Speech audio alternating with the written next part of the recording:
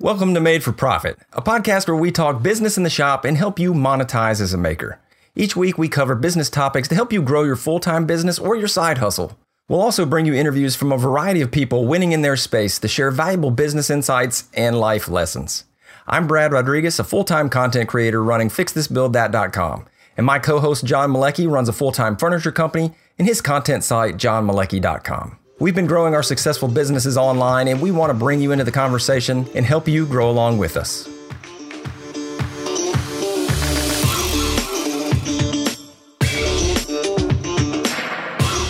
Welcome to episode 45.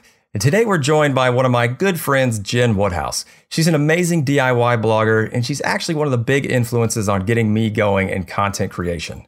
And we talk with Jen about blogging, photography, styling, going the extra mile with your clients, and her new business venture with Anna White, which is aimed to help other content creators. She's a contributing writer for HGTV.com and has been featured in Elle Decor, House Beautiful, Bob Vila, Popular Mechanics, Pop Sugar Home, Good Housekeeping, Country Living, Apartment Therapy, and Better Homes and Gardens. She has an unbelievable resume and an even more impressive blog at jenwoodhouse.com. We're super pumped to bring her and her expertise to the show. Absolutely. And before we get going, we want to thank some new folks who joined the Patreon squad over there, over at patreon.com/made for profit. We have Nick Key. Shout out to Nick Key. Nick is actually the editor of the podcast. So thank you very much, Nick. We pay him to be a patron. And Chris at Colorado Custom Coach Works. Thank you guys so much for joining the Patreon squad. If you want to be part of that and have access to the after show, go head over there. And without further ado, here's our episode with Jen Woodhouse. Hey guys, we are here with one of my good friends, and we have a pleasure to have her on because we've been trying to get her on the show for a while, and we finally got our schedules worked out. But Jen Woodhouse, welcome to Made for Profit. How you doing? Hey guys, I'm excited. Thanks for having me. Absolutely. And so one of the things that I'll hit out of the gate is that Jen, so Jen is a blogger. We talked about it at the beginning. She'll tell her story here in just a minute here. But Jen is part of a small group of bloggers, mostly women bloggers, that took me under their wings as I was a young blogger and showed me the ways of the blogging world. And so I am forever grateful, Jen, for you and all the other gals and like one or two guys that helped me out there. So it has been awesome getting to know you, becoming good friends over the past, what has it been, 3 years now? Yeah. At least, yeah, 3 years, because it's right after I started the blog in 2015. So awesome. So welcome to the show. Why don't you hit folks up, because probably not a lot of folks are straddling the bridge into the blog side. Why don't you tell us about jenwoodhouse.com and your whole business, and kind of give the folks a little intro into what you do and what your site's about. Yeah. Let me see. Start at the beginning, I guess. I picked up my first power tool and built something when I was pregnant with my first child. She's 7 now. So then I actually started blogging as a business in July of 2014. So going on my 4th year now. And just It started with me wanting to put up my projects, like, look at this thing I made. You can do it too. And I was really surprised about how easy it was to do. So I thought, well, if I can do it, a lot of other people can do it as well. So I started writing plans, and I write my plans like a recipe. So if you can follow a recipe, you can build a table. You know?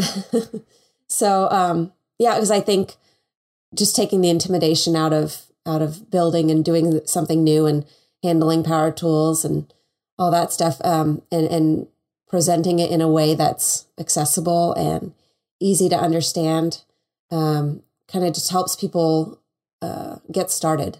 And so, right.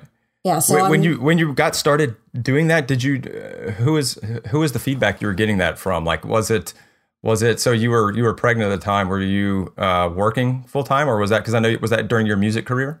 Yeah. Cause you have a fledgling music career as well, right? I was a musician in my past life. Yeah. No, I was newly married, and we were we were married for about 3 years, and then that's when we got pregnant after the 3rd year there. And yeah, I mean, I don't know, my nesting instinct, like pregnant women get this nesting instinct where they kind of like want to organize all the things and get baby's room ready and all that stuff. Well, my nesting instinct kind of kicked into overdrive and I started building things. And so like I'm waddling up and down the aisles of Home Depot, 7 months pregnant, dragging a lumber cart behind me. And yeah, and I thought, well, if I can do this, and then so can you. That's awesome, though. I mean, I bet that resonated with a lot of people too, because like you're like, hey, if I can do this at 7 months pregnant, then you can do this without the extra weight in front of your belly. Yeah. In fact, I finished my first big project. Like I was building a printmaker's cabinet for my husband. And I finished, like the last piece went on the day I went into labor. Oh, wow. Oh my gosh. Oh, wow. Yeah, I went to Home Depot that morning to get the back panel, tack that on, and then had Liam that night. That's awesome. So how did that transition work as far as going from just posting about it and talking about it to figuring out, wow, this is a business? Yeah, it was I attended my first blogging conference. That was in July 2014. And that kind of was just a game changer. That's when I started to see that it was an industry, and then like it was basically these brands that were just lined up wanting to work with me. And I was like, what? You want to pay me to do these things? Okay. I mean, I think that was the realization that this is a whole industry. And I kind of just ran with it. That's all. And was that the Haven conference? Yeah. Mm-hmm. Gotcha. Yeah. And that was, I've talked about that a lot on the show. And actually, so I was only 1 year behind you. I thought you were a little bit further ahead than that. Yeah. But it was the same thing I've talked about in the show too. Like I went there and I was like, whoa, like, holy, they'll have all the classes on the affiliate marketing and the newsletters and, how to work with sponsors and all those things. And it's just it's eye opening. So it's cool to hear that you kind of had the same awakening. I think a lot of people go in and do that. And a lot of our listeners either went to, or you were at Workbench Conference as well. So you got to meet a lot of these folks as well. And I think a lot of people's eyes were open there as well. So that's really cool to hear how that's incorporated into the story. So, okay. So then you have, the website, and you were doing mainly blog, right? So this is just like no YouTube, no, so you're probably Pinterest, but probably not a lot of Instagram or whatever. How did that, how did you flow through as you started the blog and then got your feet wet and figured out where else you wanted to go? Yeah. Well, I mean, gosh, social media is so competitive now. Like everybody has to be everywhere all the time. And I think just feeling the pressure of that. So yes, someone said something really interesting at WorkbenchCon actually, where they said, you don't have to have a blog to do what we do. And, the whole room's like, oh, what? But really what she had meant, I think, is that as long as you have an audience, wherever that medium is, if it's an Instagram or if it's in YouTube or if it's on the blog or whatever, if you have that audience, then that's valuable. And so, and you have that platform to share your content. It doesn't have to be a blog. Although, I use the blog as my central hub. That's where all of my plans are. That's where my projects are. That's like the main hub. But, Instagram, YouTube, all the other things kind of radiate from that, mothership. Yeah, we talk about the book Tribes a lot by Seth Godin. It's kind of the same concept. When you have a following, they're going to go to where your stuff's most available. And Brad and I emphasize Instagram, but I mean, your blog is incredible. And then I think you supplement it like extremely well with the rest of the stuff. So it's super impressive to see how wide you actually are. Because I mean, it is a full-time job keeping up with a blog, which I don't think a lot of people understand is like, yeah. I mean, interacting on social media and creating new content. And then when you have a blog that's as in depth as yours, I mean, you've got so much information on here. It's absolutely unbelievable. I mean, how did you how did you decide to start getting like, because I think you're like kind of hybrid, right? Between style and the building stuff. Like a lot of, there's a difference, right? Between a style blogger and then someone who builds your plans, and you're kind of doing both, which is unbelievable. I mean, your photography is on point, but yeah, why don't you tell us a little bit about how you, how you balance those, because I think they're almost two different mediums in one, and then you make them into like this nice cohesive business for yourself. Yeah, I don't know. Well, I mean, I love all the aspects of it, from the design, and then the actual building is so much fun, and like the problem solving. I really love that. But then when the project's over, I really want to make it look pretty. And so I just try to, do, hold myself to a standard of excellence in all things. So, just the full picture, the whole product, from start to finish. So when when you're designing something, do you already see how it's going to be like placed? Because I know with like what Brad and I do, it is a scramble to get photography done at the end of a build, because I guess we like think of it secondhand. Is that something you plan beforehand? Sometimes, and sometimes not. Like I do have shot sheets. I'll make out a shot sheet of the entire build. Like I need this angle, I need this shot, just so I can make sure I'm not missing any steps in the tutorial part of it. And then the styling part is kind of the fun part, where, I may have an idea as to how I want it styled, or, what room or angle I want to do it from a photography standpoint. But it's a lot of trial and error. Can't say that. So where it's like, I go and I'm shopping for a bunch of stuff, and I'm like, styling props and things. And I'm trying this. No, that doesn't look right. Let me try this. Okay, I need something green and alive here. I need something, and it's just a kind of figure it out as you go along. Yeah, there are a lot of times that I'll shoot things a couple times before I get it right. It's super I think that's one thing. It is super impressive, and I think that's what. So two things. One, you mentioned your shot sheet, Jen, and yeah, so we gave you the shout out because I shared that, I think, on one of our photography things about just like how I think the one thing that your photography is just amazing. You guys need to go check out Jen's website, jenwoodhouse.com. Thank you. Her photography is amazing. She uses really great equipment and has done it, but you've grown with it. But I think that and even just knowing you and then just even hearing you now, I think the difference is that you make it like it is a priority. And like to hear you say, like, sometimes I shoot it and then I reshoot, like, John and I will like shoot it and then we're like, okay, like let's make lemonade. Like if that didn't look good, we're just like figuring it out in Photoshop. Like we're not going back to shoot it. But I know from watching you and seeing you, like that I remember you changed out a chandelier just for the photo shoot. Like you didn't even wire it up. You like had it hang. You changed it out so it would be a different scene. I was like, that is like you do whatever it takes. And a quick funny story so I knew this. So this was, I don't even know how long ago, Jen. It was a while ago. I did I made a mirror. And it was like this blank wall right outside our room. There was a mirror, and I was like, I'm going to style this. Yeah. And so I went and we got a bench. So I got this like upholstered bench, and I was like, oh yeah, this is going to look super sweet. There's going to be an upholstered bench under this mirror, right? And so I sent it to Jen, and I'm like, hey, what do you think about this? And she's like, she was so sweet. She was like, like it probably it was literally just a bench. It was like just a straight up bench sitting under a mirror. She was like, maybe you had a pillow or something on there. Yeah, I may have had like one thing. She was like, I think I did. I think I had a pillow.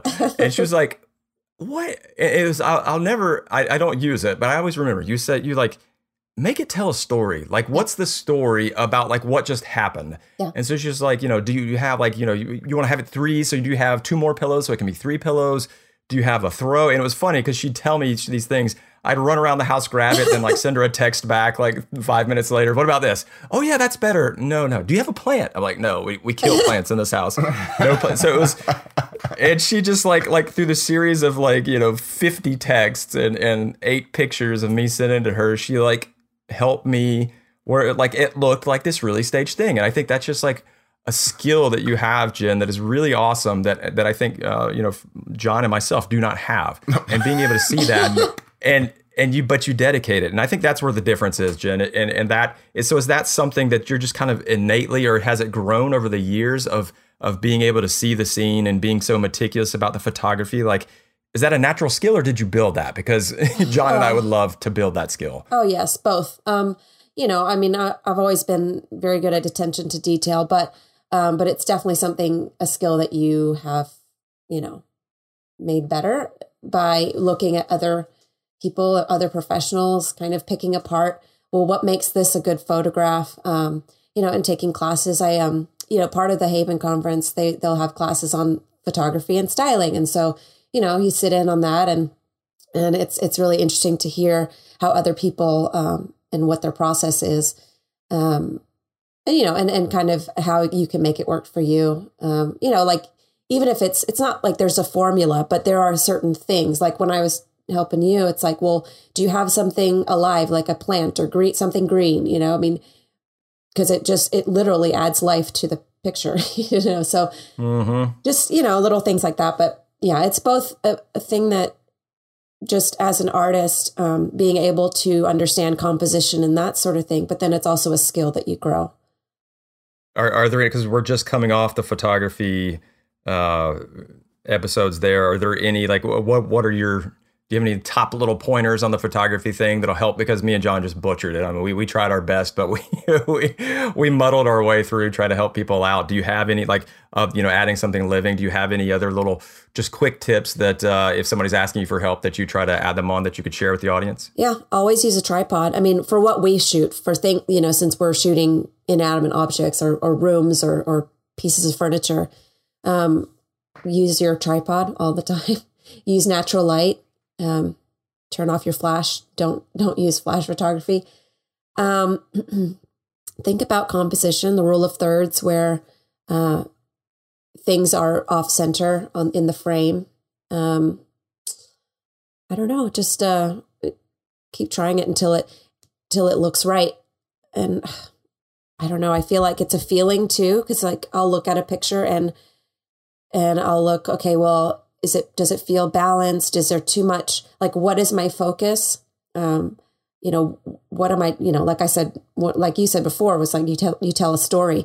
So if I'm shooting like a dining table, how am I going to stage that dining table, to evoke a feeling, you know, in the viewer, where it's like, well, maybe we had a dinner party and like somebody's got, you know, it's after the dinner party. And so like napkins are kind of strewn around and, you know, things are half eaten, or, you know, that sort of thing. Yeah, I don't know. Is that helpful?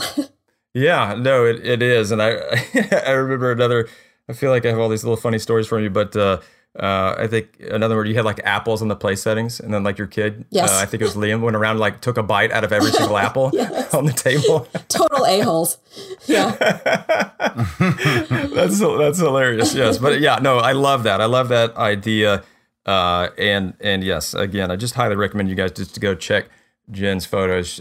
Just even looking at how she does it will help make you better at getting stage photography. So, yeah, thank you for sharing some of those tips. And miraculously enough, we hit several of those. And it's probably just because you told them to me and I regurgitated them. No. You're getting pretty good at Photoshop over there. I know. Yeah, exactly. That's how I win. I just make up for it with digitally making it look better. So, okay, go ahead, John. Well, I was going to say, so I am like enthralled with your staging. So, I mean, because it's truly a skill set. It's something that I struggle with. I know it's something that a lot of furniture makers struggle with, because we see things as they are in the shop, and it's like very hard to create a scene that's unnatural. So, I mean, how often are you creating like an actual set for a piece? Like, because when I talk to some people, you'll literally see like the background, and it'll be like a bare wall that they created, you know, under a windowsill in order to take the shot only. And then the rest of the room is complete and utter chaos, trying to get a shot. How often is that the case compared to like actually something you're using in your life? Oh yeah, always. I mean, are you talking about right outside the frame is a hot mess? Well, I mean, that's my life. Well, I know a lot of us that are selling furniture, for instance, like we don't really get the opportunity to take a final shot until we're in the client's home.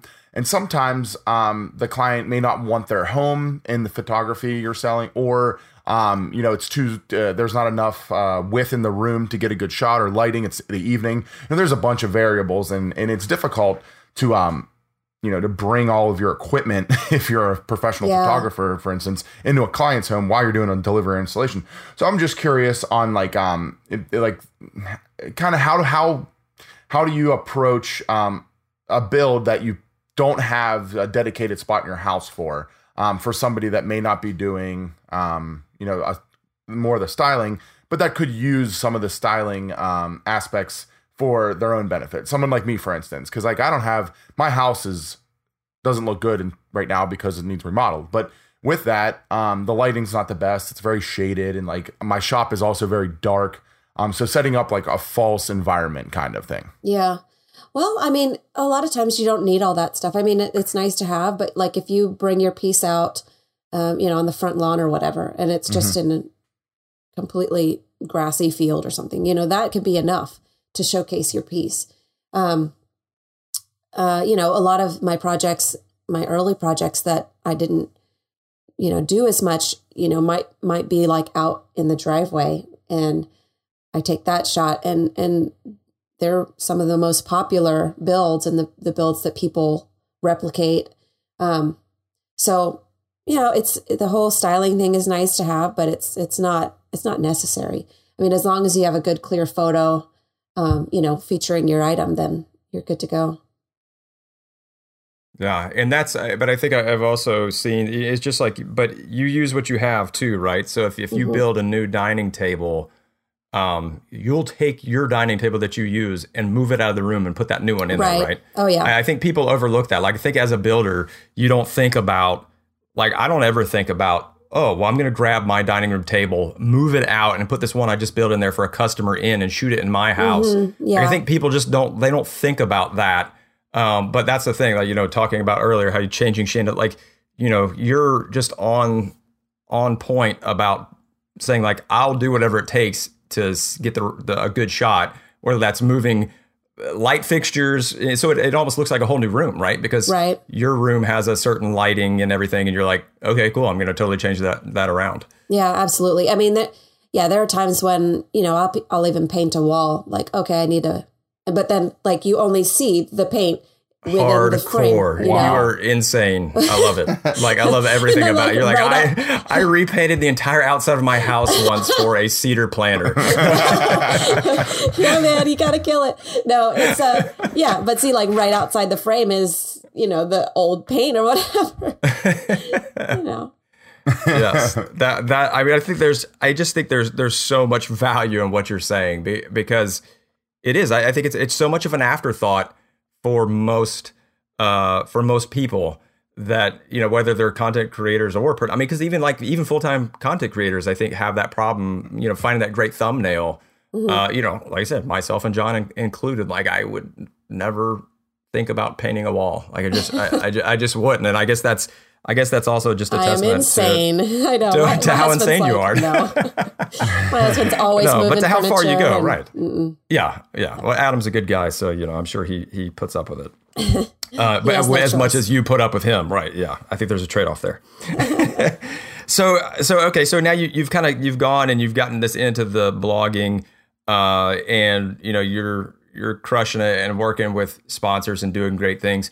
That's another thing that I think as I first started getting to know you, that I noticed, as I was like, wow, like I felt like you were working with a ton of varied sponsors, and the like really great sponsors. Like, how did you get the knack for that? Or like, did you just have a natural knack for talking with clients and landing the deals? Or like, what helps you land a good sponsor? Because you're really great and you've worked with, amazing sponsors out there. So what's helped you do that and kind of get success there? Yeah, absolutely.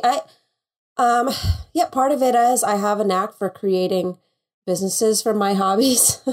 I've been working with brands for almost 20 years, actually. Like, as a musician, in my past life, like I play the guitar and piano, and I made my living writing songs. And and performing those songs and, all over the world. And I signed endorsement deals with Yamaha pianos and Ovation guitars. And so, I don't know. I was thinking about this when you guys contacted me about this. I was like, yeah, as far as brands go, it's been almost 20 years that I've been working with them. And I think, I don't know, I just, you have to do the legwork. You make, first of all, it's all about relationships, right?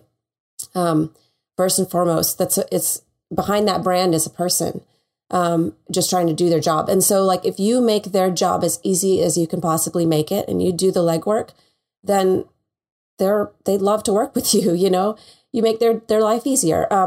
You build relationships, you be personable, you put in the work, you hold yourself to a standard of excellence, conduct yourself with integrity, and you provide real value to them. And you know your value, and don't be afraid of asking for what you're worth. Because in business, you don't get what you deserve. You get what you negotiate. So everything is negotiable. Wow, I love that quote. I'm putting that on a t-shirt. I hope you don't mind. I'll give you some. You can negotiate royalties later. That's right. I love that. And that, I think, is a recurring theme, and one that really resonates with our audience, Jen, is doing the legwork. Mm-hmm. And I think maybe we just found an episode title, Doing the Leg, because I think, from your photography to the sponsors, so what are some of the things that have helped you succeed? Like, as a content creator, what's the extra mile for you? What is the thing that helps make, because I think a lot of people are new to this game, especially, folks coming straight out of Workbench Con, they've had a chance to meet some of these sponsors.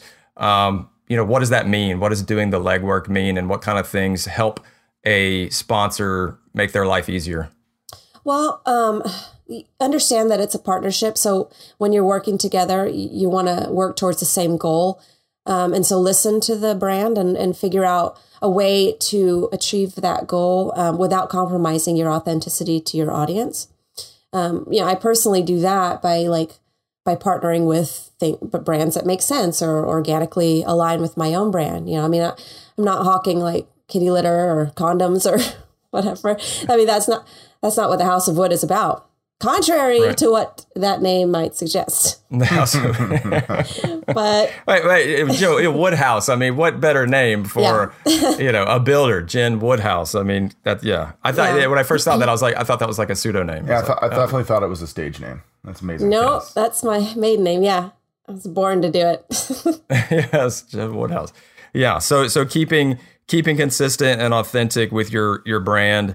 And then, what about like the little things? Are there little things that you do for a sponsor? Like you'll obviously whenever we sign a deal, it is for X of this, X mm-hmm. of that, a video, a blog, a social. Are there things that you add on that are like nice to haves, or things that, again, make their life easier that you found over the years, people really appreciate as a sponsor? Yeah.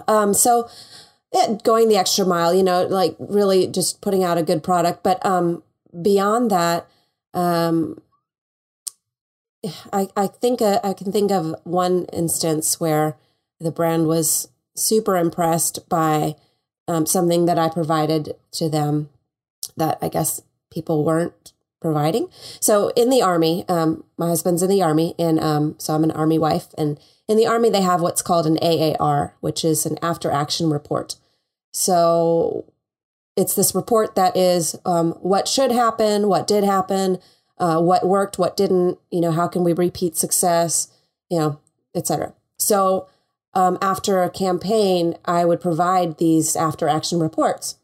And the brand was like, holy crap, we've never had any of this done before. So that is amazing. And, just to kind of quantify that value and quantify why they're working with you, because these are the results that I provide. You know what I mean? Absolutely. Yeah. That's an amazing tip. I feel like, I suggest things like this all the time with client work.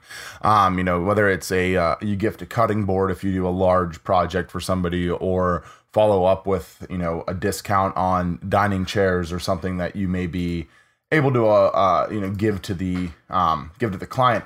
I think that is I think what that goes back to is what you touched on earlier with relationship building, and realizing the fact that working with brands, you are working with people, like and basically they were probably stoked because you probably did like solid 4 days worth of work for them. Like, instead of them going in and digging around for data and statistics on how things are performing and having to go back and track links and all that, if you put that together for them, you just made someone else's life easier.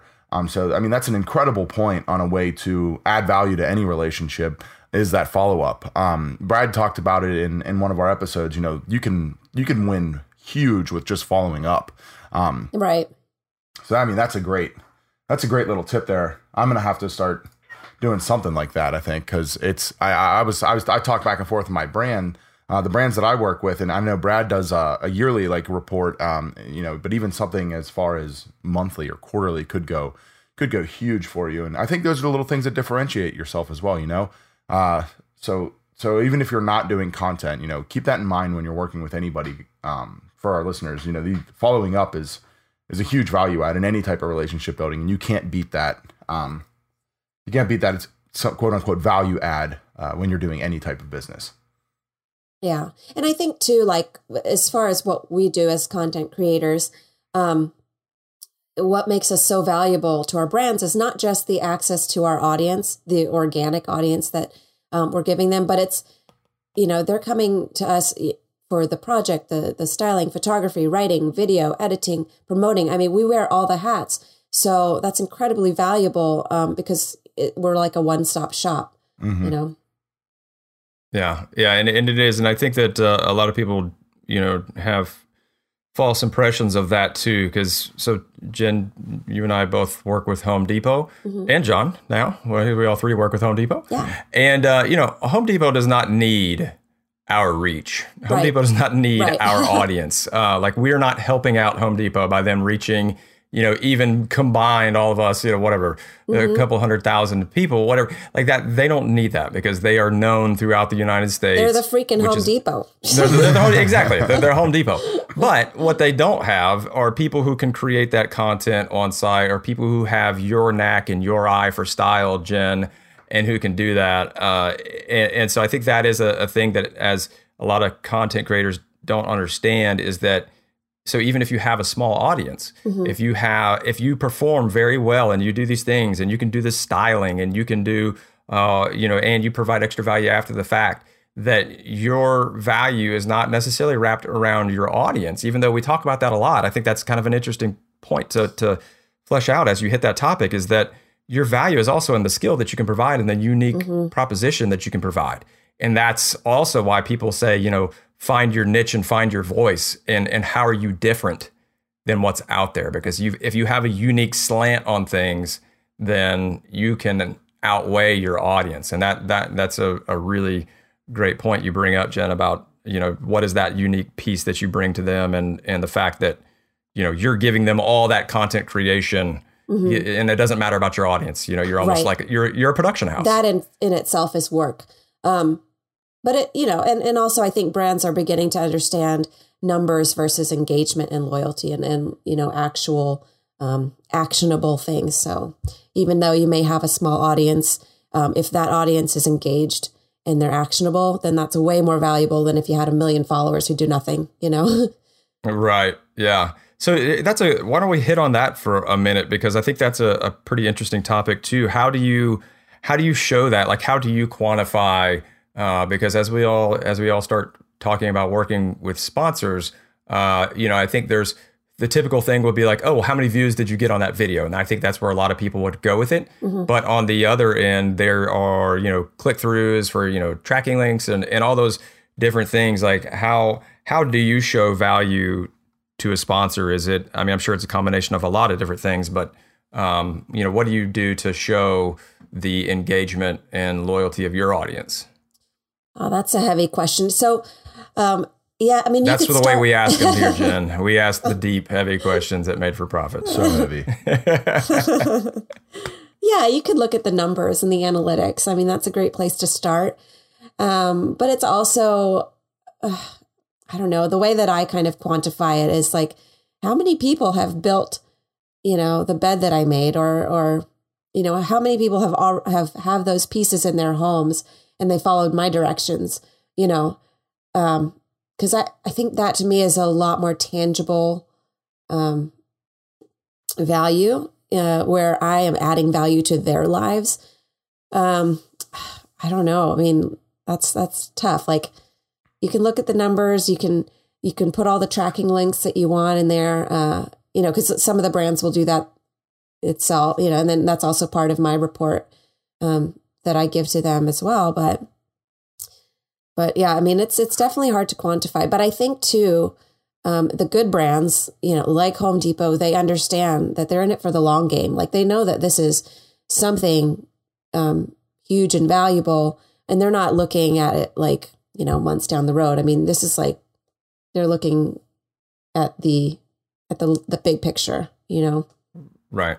And this is long term, because when they first started working with me, like, I had very little audience. And it's like, I was like, why would they want to work with me? I mean, maybe my mom reads my blog, but they saw the potential and they saw the growth.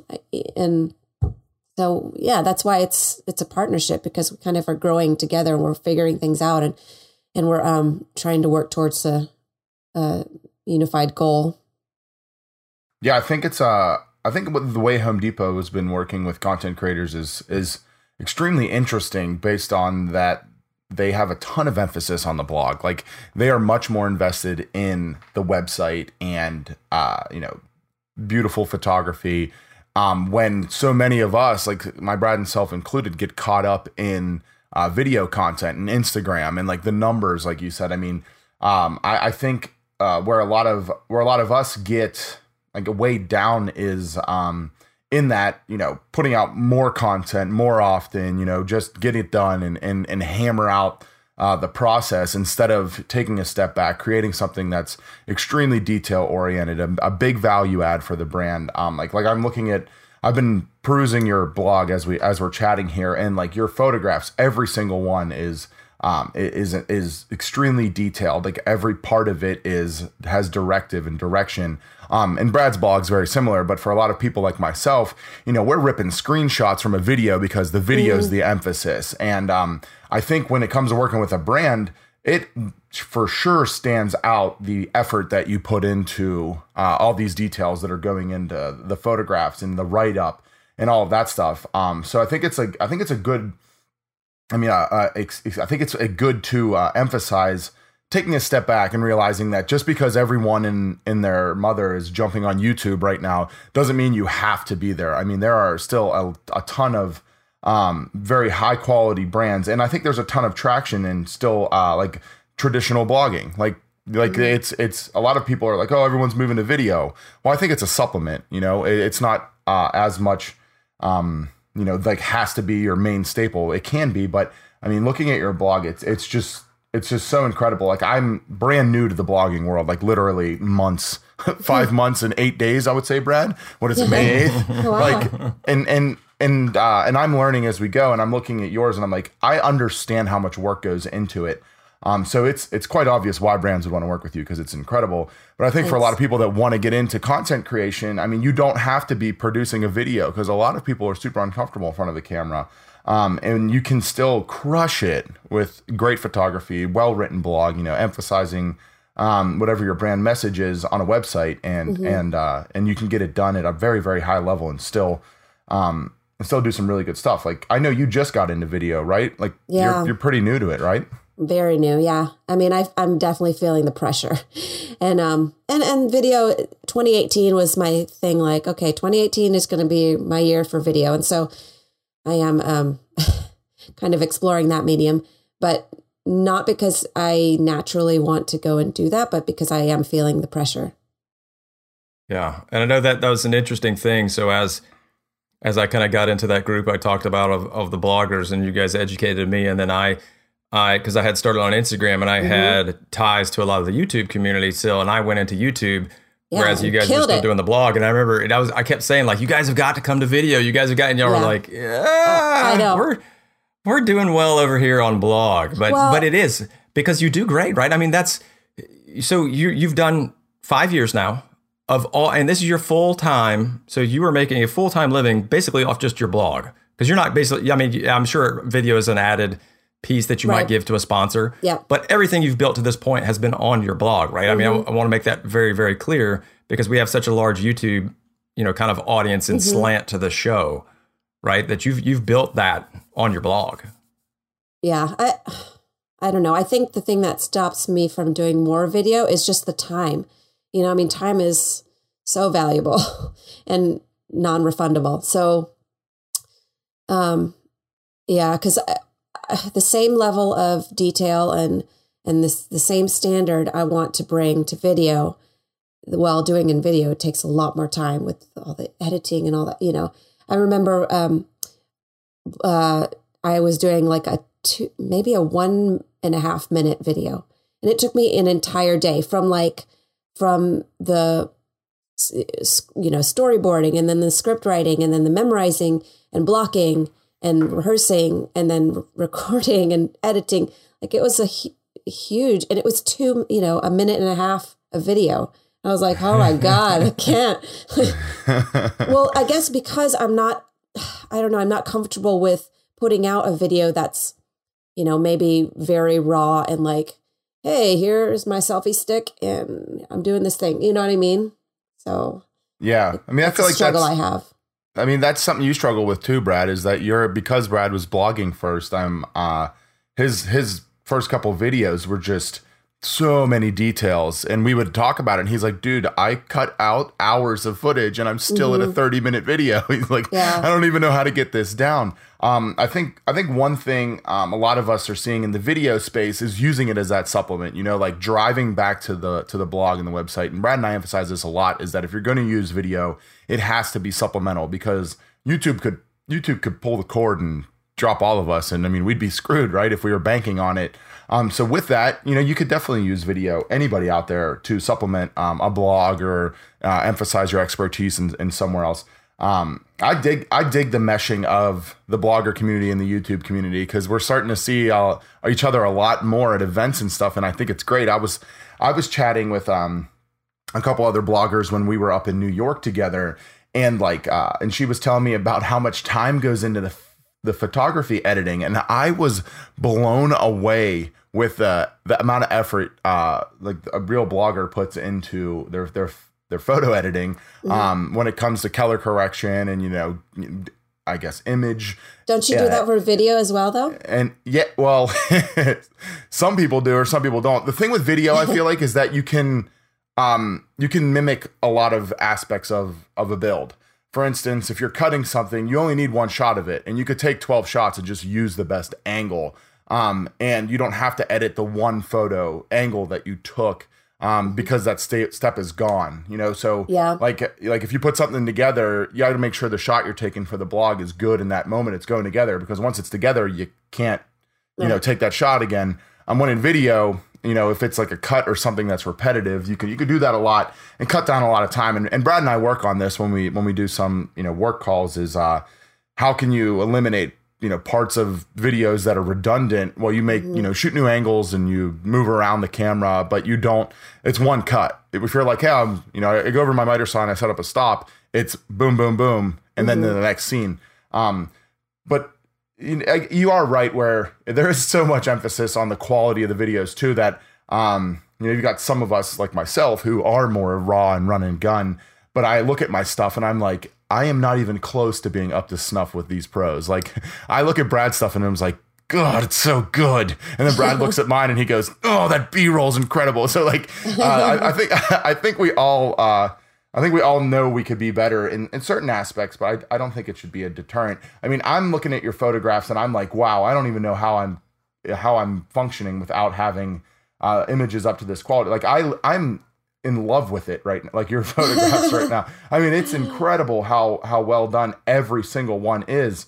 And I think that it's amazing in every single part of any type of project that I'm pulling up here. So if you guys haven't checked out Jen's website, just go to jenwoodhouse.com and you'll see like incredible attention to detail. And I think what's amazing is your plans. Like, you make this so I mean, if I looked at this photo, I would think it was on one of the major retailers' websites. And then you make this plan as I go through it, just so easily consumable. Like when did you realize that the plan aspect of your business was going to be something that could be a massive supplement to it? Oh yeah. So, well, these like sewing bloggers and these crafting bloggers, they charge for their sewing patterns, right? And I'm like going, why are we all not charging for the plans that we put out? I mean, it takes a lot of time to create these plans, and then build the thing. I mean, our projects are so much bigger and more time consuming than, let's say, like, making quilt. Sewing. Yeah. Well, I mean, I don't know. I'm horrible at sewing, so that is very difficult for me. But that makes three of us. Hashtag macrame. Yeah, we like to talk about macrame. So, yeah, I can sew a straight. Like I actually had to Google how to sew a straight line. I have to Google macrame right now. But so I was putting all this time into creating these plans, and which is great, and I love to be able to offer that to my readers and audience, and to get them building and making things. But a lot of times too, I was finding, well, I can't be quite as detailed here or whatever, because I don't have the time, and I can't devote, because it's not really a sustainable business model to give everything away for free. But yeah, so I kind of started tossing around the idea. Well, I think, Brad, you're one of the first people that were encouraging me, or was encouraging me to start selling my plans. You and Jameson from Rogue Engineer, he was selling his plans, and I was going like, and he's like, yeah, I'm selling my plans for like $20. I'm like, really? And so I started to kind of toss that idea around. And then at that point, I'd been selling a few of my plans for about a year, and it's just a handful, like maybe, I don't know, 5 or 6 plans. Not like the majority of my plans are still free on my website, but the ones that really took a lot of time, like dresser plans, something that was very detailed, and I charged for. And so I was very surprised by the response. I discovered that people will pay for quality and convenience. So if you're providing value to them, people will pay for it. And so, and rightfully so. I mean, those efforts are valuable. So, so I'd love to talk about Spruced, my new venture. Yeah, so that's what, because we've been talking about this for a while, but I'm sure one of the big impacts on you, as most bloggers and builders starting out, was your friend and now business partner, Anna White, right? Oh, yeah, and she, and she's, which is interesting because her so if you guys don't know Anna White, she's kind of the godmother of all DIY furniture making. She's been doing it for 10 years now, something like that. Yeah, amazing. And she has more plans on her site than all of us combined. First project I ever made, by the way. First project I ever made was an Anna White project. I think that's the case for a lot of people. I mean, she was I hear that story so many times. Pioneer of the whole DIY furniture movement. And, same for me. Like the first thing I ever built was an Anna White plan. And yeah, she's awesome and amazing. And she does all hers for free, right? So that's been an interesting thing. But I think, Gary Vee recently has been talking about land grab. She kind of did the land grab. She was first on the scene, and she was putting out all the plans. And every time I think I have a new idea for a project, and I like Google it to see what's out there, I'm like, Dad, it's on Anna's site. She's already done it. Yeah. So then I got to figure out how to make it different. Yeah, exactly. Anyway, so she's been doing that, and she has tons and tons of plans on her site. But now, so walk us through that, because so Spruced is this business venture with you and Anna. Tell us about that. Tell us how that came to fruition and what it's all about. Yeah, absolutely. So at this point, we first started tossing around the idea about late 2016. And at that point, I'd been selling a few of my plans for about a year and was making a passive income on that. And then, so I, sent a screenshot to Anna, and this was right about the time where she was launching Pine and Main, which is a directory for furniture makers. So let's say you want to find a furniture, or you have a piece of furniture that you want made. So it's a directory for your local makers. And then you can get in contact with them through her website, pineandmain.org. but and have them make the piece or whatever for whatever you want. So she was launching that, and then so I was talking to her about Spruced, and I sent her a screenshot of my what is it? Like I was selling on Gumroad. Yeah, sales, Gumroad Dash. Yeah, the sales. And she was so impressed. She's like, wow, so people are paying for it and they're not having a problem with that. And I'm like, no, I mean, they love it. They, in fact, I get requests like, hey, can you draw me a plan for this? I want, I saw this in Pottery Barn. I want, try to make it, but I don't know how to make a plan. So, so then Spruced was born, and it's this online marketplace for premium project plans. So, I mean, we just wanted to provide a platform for makers to earn a passive income. Because a lot of the makers may not have a social media presence or may not have a blog or whatever. They're furniture makers. And so their income is kind of dependent on how fast they can churn out pieces, right? Like, they're selling their furniture pieces and that's the main income. So if we add to that selling the plans, which is kind of a one and done thing, like once the plan is written, then you're selling it repeatedly, then that's a great way to earn the passive income. So we created Spruce to provide that kind of platform for them. Yeah, I think, and this is brand new. So, I mean, this is only maybe the second week? Yeah, May 1st. I think you guys launched it last week, right? Mm-hmm. So, and we'll have a link down below in the description. And I'm glad you mentioned Pine in Maine, because we should have talked about that in the show long ago. And honestly, just because I don't do products and commissions, I think that could be a great resource for some of our audience. So we'll have a link down below, as well as a link down below to Spruced. But basically, Spruced is and what I like about the idea is that it's a place where a user can go, a customer can go and know that kind of these are all plans from makers and you guys are also going through a bit of a vetting process too, right? So like we all individually have our plans in different areas, and like mine are on a Gumroad site, and you could just randomly find the things, but you don't know necessarily the person behind it or who these people are. I like the idea of having that group mentality of this is a group of makers. You and Anna, and I'm sure as it grows, other people will be approving people. So it's not just like any Tom, Dick, or Harry can post on there. Like these are plans of like, this is a legitimate plan. So, when you're buying something, that these are people who have a background doing this, and it's not just a one-off thing. So I really love that idea about it. Yeah, absolutely. I mean, if you're going to pay for a plan, it better be good, and we got to set them up for success. So we are manually approving vendors, and they have to be premium project plans, because you're going to put a price on it. And that's the thing too. I think that a lot of maybe Anna's following, because they're so used to getting free plans, they're like, oh no, does this mean that you're not going to offer free plans? No, that's not it at all. It's this is to supplement what we're already doing, because she, has said like, well, I can't dedicate a whole bunch of time to make this intricate and complicated plan, and offer that for free. So then the plan just doesn't happen.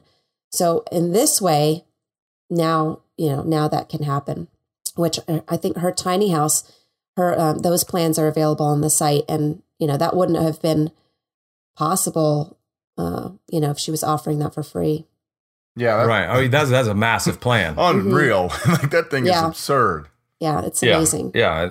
And that's, I think that's a really cool thing that you can, you can add that level of detail, because I think that's what a lot of people do as well, is that they say like, oh, well, free plan, because there's still room. Like I still do free plans. Like I just, but mine are, like you said, so I'll typically do for a free plan, I'll do something easier. Like the fold down drying rack.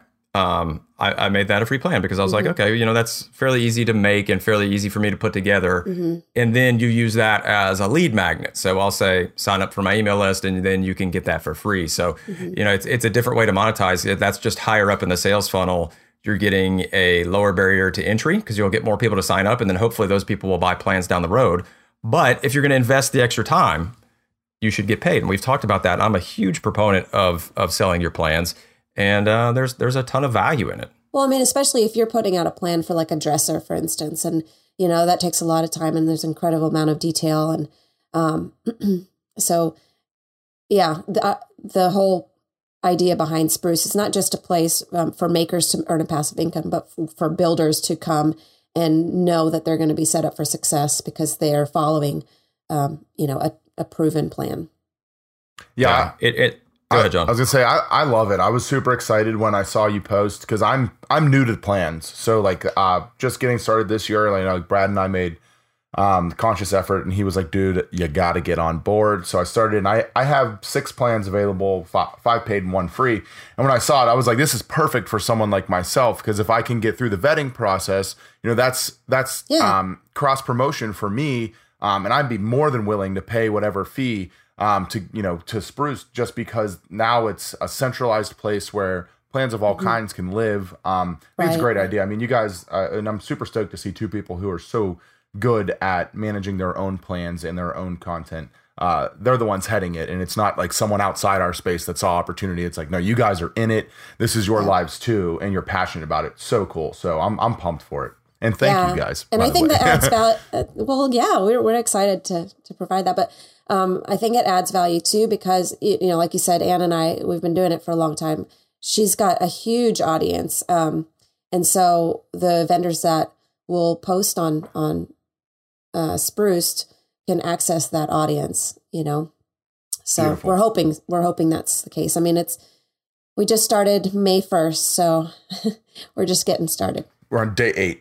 yeah. So that's day 8. So I think it's awesome. And so, and it's, and we'll have the link down below, but it's Spruced Market. SPRUC, comma, or not, what? Spruced Market, sprucedmarket.com. So Sierra Papa, Romeo, Uniform, Charlie Delta.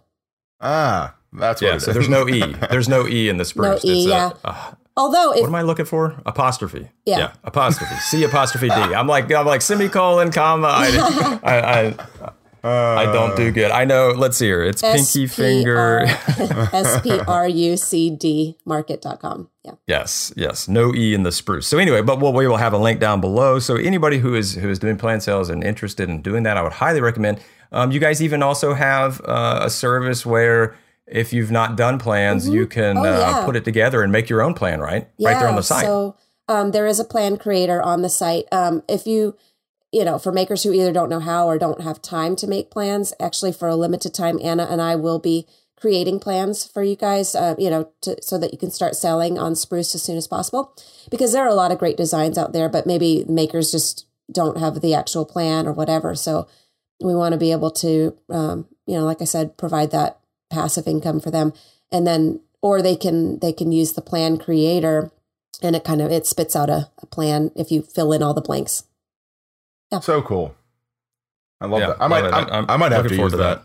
Yeah, I mean, you could customize it. You could put your logo on it and all that stuff. So it's your plan. Yeah.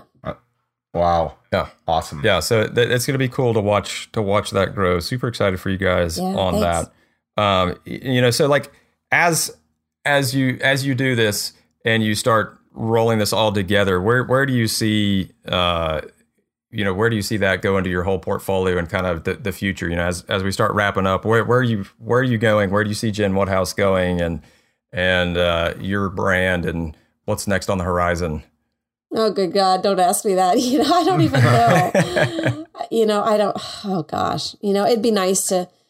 My pie in the sky would be like, let me build an empire. Let me do Joanna Gaines empire, where I have all the things, and all the products. Yeah, that'd be awesome. But gosh, I don't know. I mean, I have a unique situation where even though I am working full time and doing this, my husband, he has his own career, and he's got a great career. He makes a good living.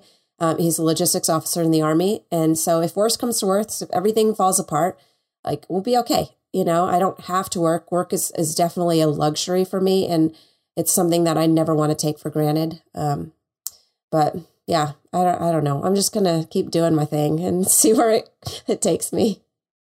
I can absolutely one day see, some styled brand. This is the Woodhouse collection. That'd be awesome. At Home Depot or Pottery Barn or something. I'm calling it. I'm calling it right now. Sign me up. That's awesome. Well, what we like to do is to end every show with just asking. We forgot to prep you for this, but asking for some advice. So if you're to give some advice either to yourself when you're first starting out, or just to new folks, and maybe things that you talked about at WorkbenchCon with people starting out, what would be one piece of advice, whether it's business, personal, whatever, something that you think would really help folks out or that would have helped you out when you got started? Okay, yeah. Well, do good work. Don't be an a-hole. provide real value. Give credit where it's due. Be a rising tide. Lift other people up. Build community. Always be grateful. What's that Einstein quote? And I'm sure I'm paraphrasing this, but it's something like strive not to be a success, but to be of value. And the funny thing is that if you're of value, you'll be successful. So yeah, just say yes, then jump, bust your butt, figure it out on the way down and get it done. That you just ripped off 72 books. I'm over here write my hand off.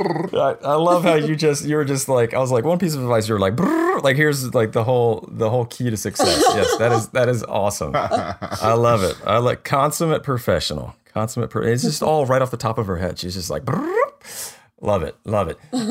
Cool, Jen. Well, babe, it was so great having you on the show and having you share a little bit about your story. And I know the audience is going to get some great value out of some of your tips and just how you do your work, because you are at the top of your game, and we really enjoy your content and seeing what you do for the community as well.